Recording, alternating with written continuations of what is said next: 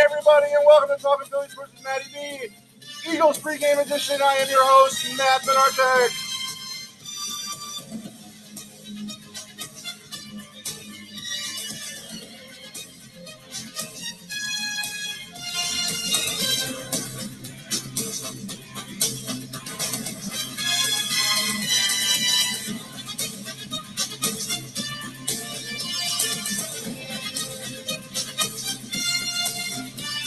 And it is Sunday, October the 18th, 2020, game day. Ravens-Eagles at the link with fans. Homecoming Eagles football game day here in Philadelphia. It is a great day for football as I look out my window right now. We have I wouldn't say a picture-perfect day, obviously, but we definitely have a great weather forecast on tap for a mid to late October typical fall game here in Philadelphia as the Baltimore Ravens will travel up 95 and play the Philadelphia Eagles, which should be an interesting game here today. So what are we going to talk about today on our pregame show? Well, obviously, Kyle Quinn will be joining me here momentarily, and we will get into the meat and the bones of today's game. We will talk a little bit about the Steeler game last week. We'll put a bow around that, and then we'll transition into the Eagles-Ravens. But there's a couple of things that I want to kind of put out there. And basically, here's some of the things that I want to talk to Kyle about. So heading into today's game, the Philadelphia Eagles are once again under the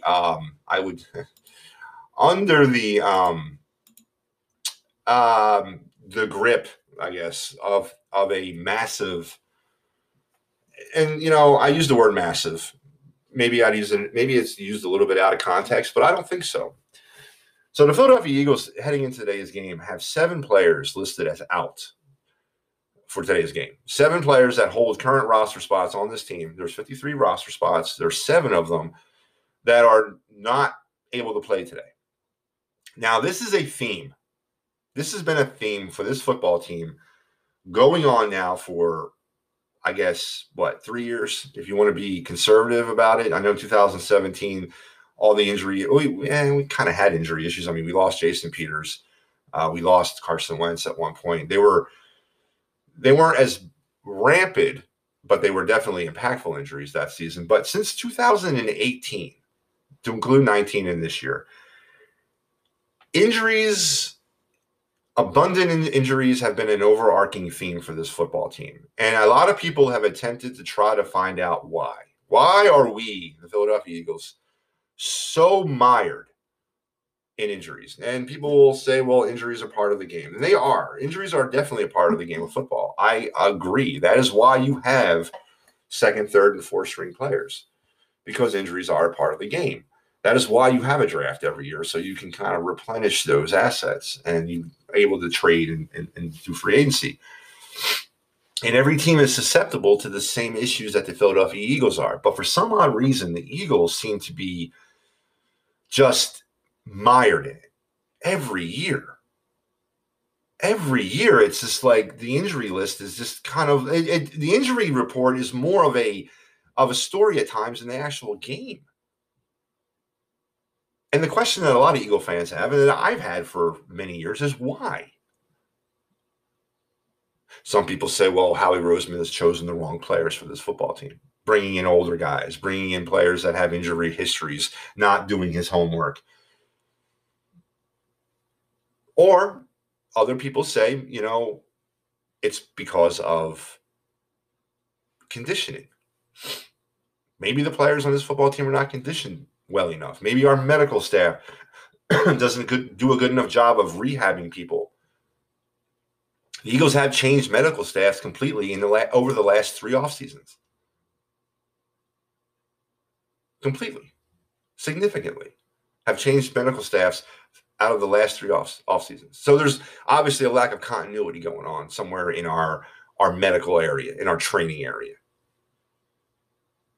Now, when you kind of argue the fact that Howie has brought in the wrong players that have injury histories and that are susceptible to injuries and he's not done his homework, you can look at a player like Jordan Hicks.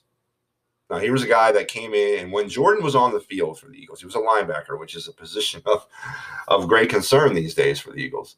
Jordan was a dominant player, but he was consistently injured. So last year, the Eagles decided not to offer him a contract extension, let him go.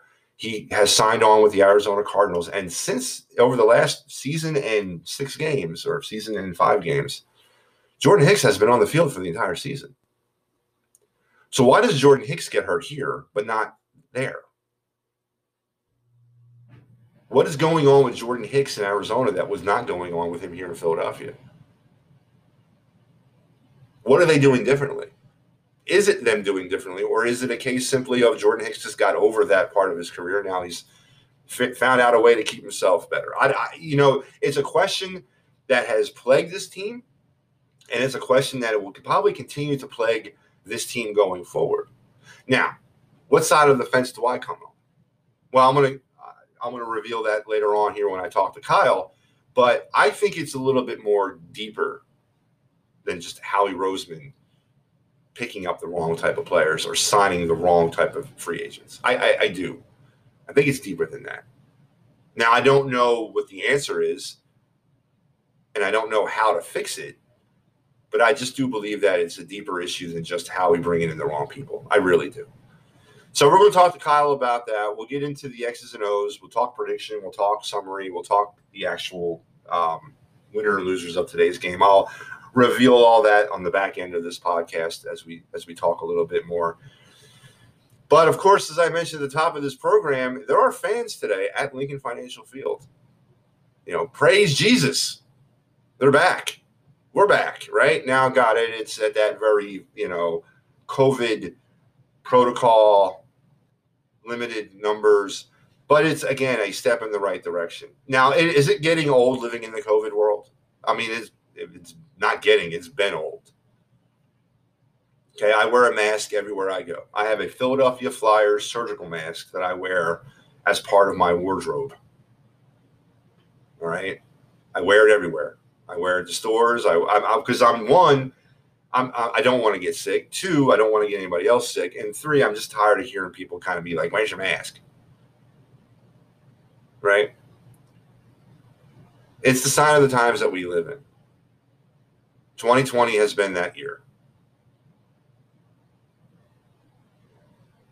So, and I know all of us, there's nobody out there that I know of, at least, that's like, you know what, I'm down with the way things are now, and I want to see things continue on like this. Nobody wants to do that. We all want to go back to normalcy. We all want to go back to February of 2020, or we all want to go back to, a year ago, whatever. We want to go back to the way life used to be. Now, I'm not going to get into it. This is not a COVID platform. I'm not going to talk about the political ramifications, and I'm not going to talk about, the obvious. We're never really going to get back to things the way they used to be. There's going to be a new norm, but obviously this is not the new norm. We want to get back to some sort of new old norm, right? And I got it. The trigger for that is going to be a vaccine for COVID. The trigger for that is going to be a COVID vaccine, and then continuing education about what this disease can do. So that takes time. They gotta run vaccines through trials. They got to run them through tests. The FDA or the FAA or the FDA. The FDA has then got to make its final determination. So it takes time. It's coming, and it'll be here. Every day we go on, we get closer. So the day is coming, but yet obviously we're stuck in this new norm right now. But it is a great sign overall to see people back at Lincoln Financial Field today. I know there's been a lot of talk this week here in the Philadelphia area about fans in the stands and what that represents, and would you go, if you could get a ticket. I know tickets are kind of elevated, and there's a priority list of who can purchase tickets. I believe season ticket holders are up top, and then kind of bottoms down from there. And I know they're kind of on the pricey side, but for those people that have decided to go, I applaud you. I do, because you're not going to let the virus beat you. Now, obviously, it's important that you follow the protocols, that you wear your mask when you're not engaged in eating or drinking or whatnot, and you maintain the social distancing and all that. But, I applaud you for getting out there and living your life. I am a firm believer of the core values of this country, what they were founded on.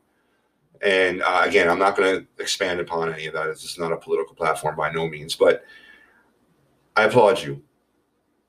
I applaud you for going out there today and supporting the Philadelphia Eagles and supporting your right to be present at these football games. And I also applaud the governor of Pennsylvania, which I have not been a big fan of, and I applaud the mayor of Philadelphia, for noticing and recognizing that the protocols, if followed, people will be safe. So it's a great day. As I mentioned, it's homecoming day. The Eagles are back after being on the road for 2 weeks, and they are facing a absolute challenge today as they play a perennial Super Bowl contending team in the Baltimore Ravens. Lamar Jackson, the offense, the defense, John Harbaugh, and what he brings to this table. But everybody seems to have kind of varying opinions about what's going to happen today, and I'm going to discuss all that stuff in great detail with Kyle Quinn. But today signifies the end of the first gauntlet that the Philadelphia Eagles really have gone through this season. There's two gauntlets. I mean, all the games. There's no giving games in the NFL. I understand that, and especially with this football team, right? But there's two stretches in the schedule this year that the Eagles are going to have to go through, and today completes one of those stretches. There's a stretch later on in the back end of November into early December, another 3-game killer stretch. And the Eagles are going to come out of that. Now, obviously, today, we'll kind of shape how we view this team, especially how they went through the gauntlet, and obviously how we view this team moving forward. There's a spot in the schedule right now where the Eagles will play today, obviously, and then they're going to come back on short rest, and they're going to go Thursday night against the Giants at home, which is a game that really, if you look at it, it's a winnable game for this team. I think that the Giants are just a level below the Eagles right now. They're an awful team. So obviously, if the Eagles can find a way today to put together a complete football game, they have the ability and they have the playmakers. They do on this team to win today. But if they got to find a way to win this game, because if they can find a way to win this game, it's going to propel them into Thursday. It's going to propel them with an opportunity to actually get themselves back to 500, and that would reshape and relook and make us look at this season a whole different way. So today's a very crucial game for the 2020 Philadelphia Eagles. Today's a game where if they win, again, we're back in that first place conversation in this wretched NFC East. And it's also going to provide yet more confidence to this team as they continue to kind of fight through their early season struggles.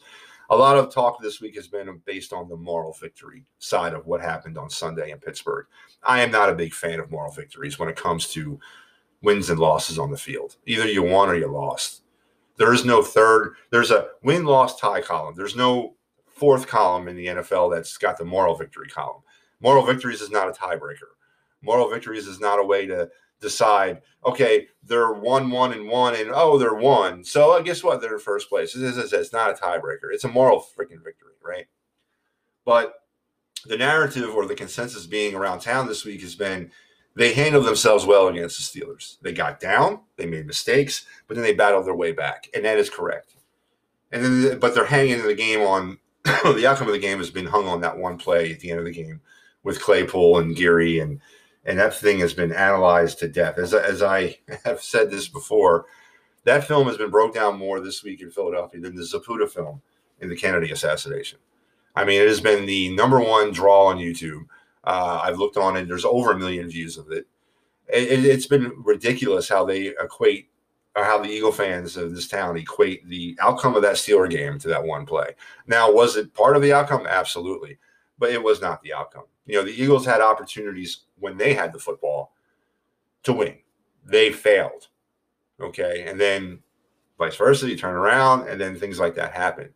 So to blame Nate Geary and that one play for the reason why the Eagles lost last week against the Steelers is ridiculous. It's absolutely ridiculous. But it is absolutely part of the reason.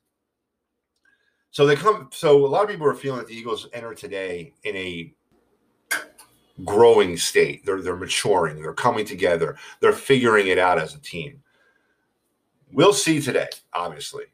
Proof is in the pudding. When they're down there on the field today at the link, we'll see how far we've come and all that. But right now, it's obviously a daunting challenge to play against Lamar Jackson and the Baltimore Ravens. It's a daunting challenge. So we got today's game. We got it's a lot to be excited about today. We got a lot of storylines to discuss. Me and Kyle are going to break down everything. We're going to, as I said, put a bow on last week's game against the Steelers, talk in depth about some of the factors that might or might not prevent the Eagles from winning today. We're gonna break that injury report down. We're also going to talk, obviously the keys to victory, and then at the end of all this, give us our predictions for victory. So stay tuned on the backside of this pod or in part 2 of this pod. Come on back, where I'm going to come on back. I'm going to talk to Kyle. We're going to break it all down. Then I'm going to come on back and wrap it all up. So we'll see you guys on the other side.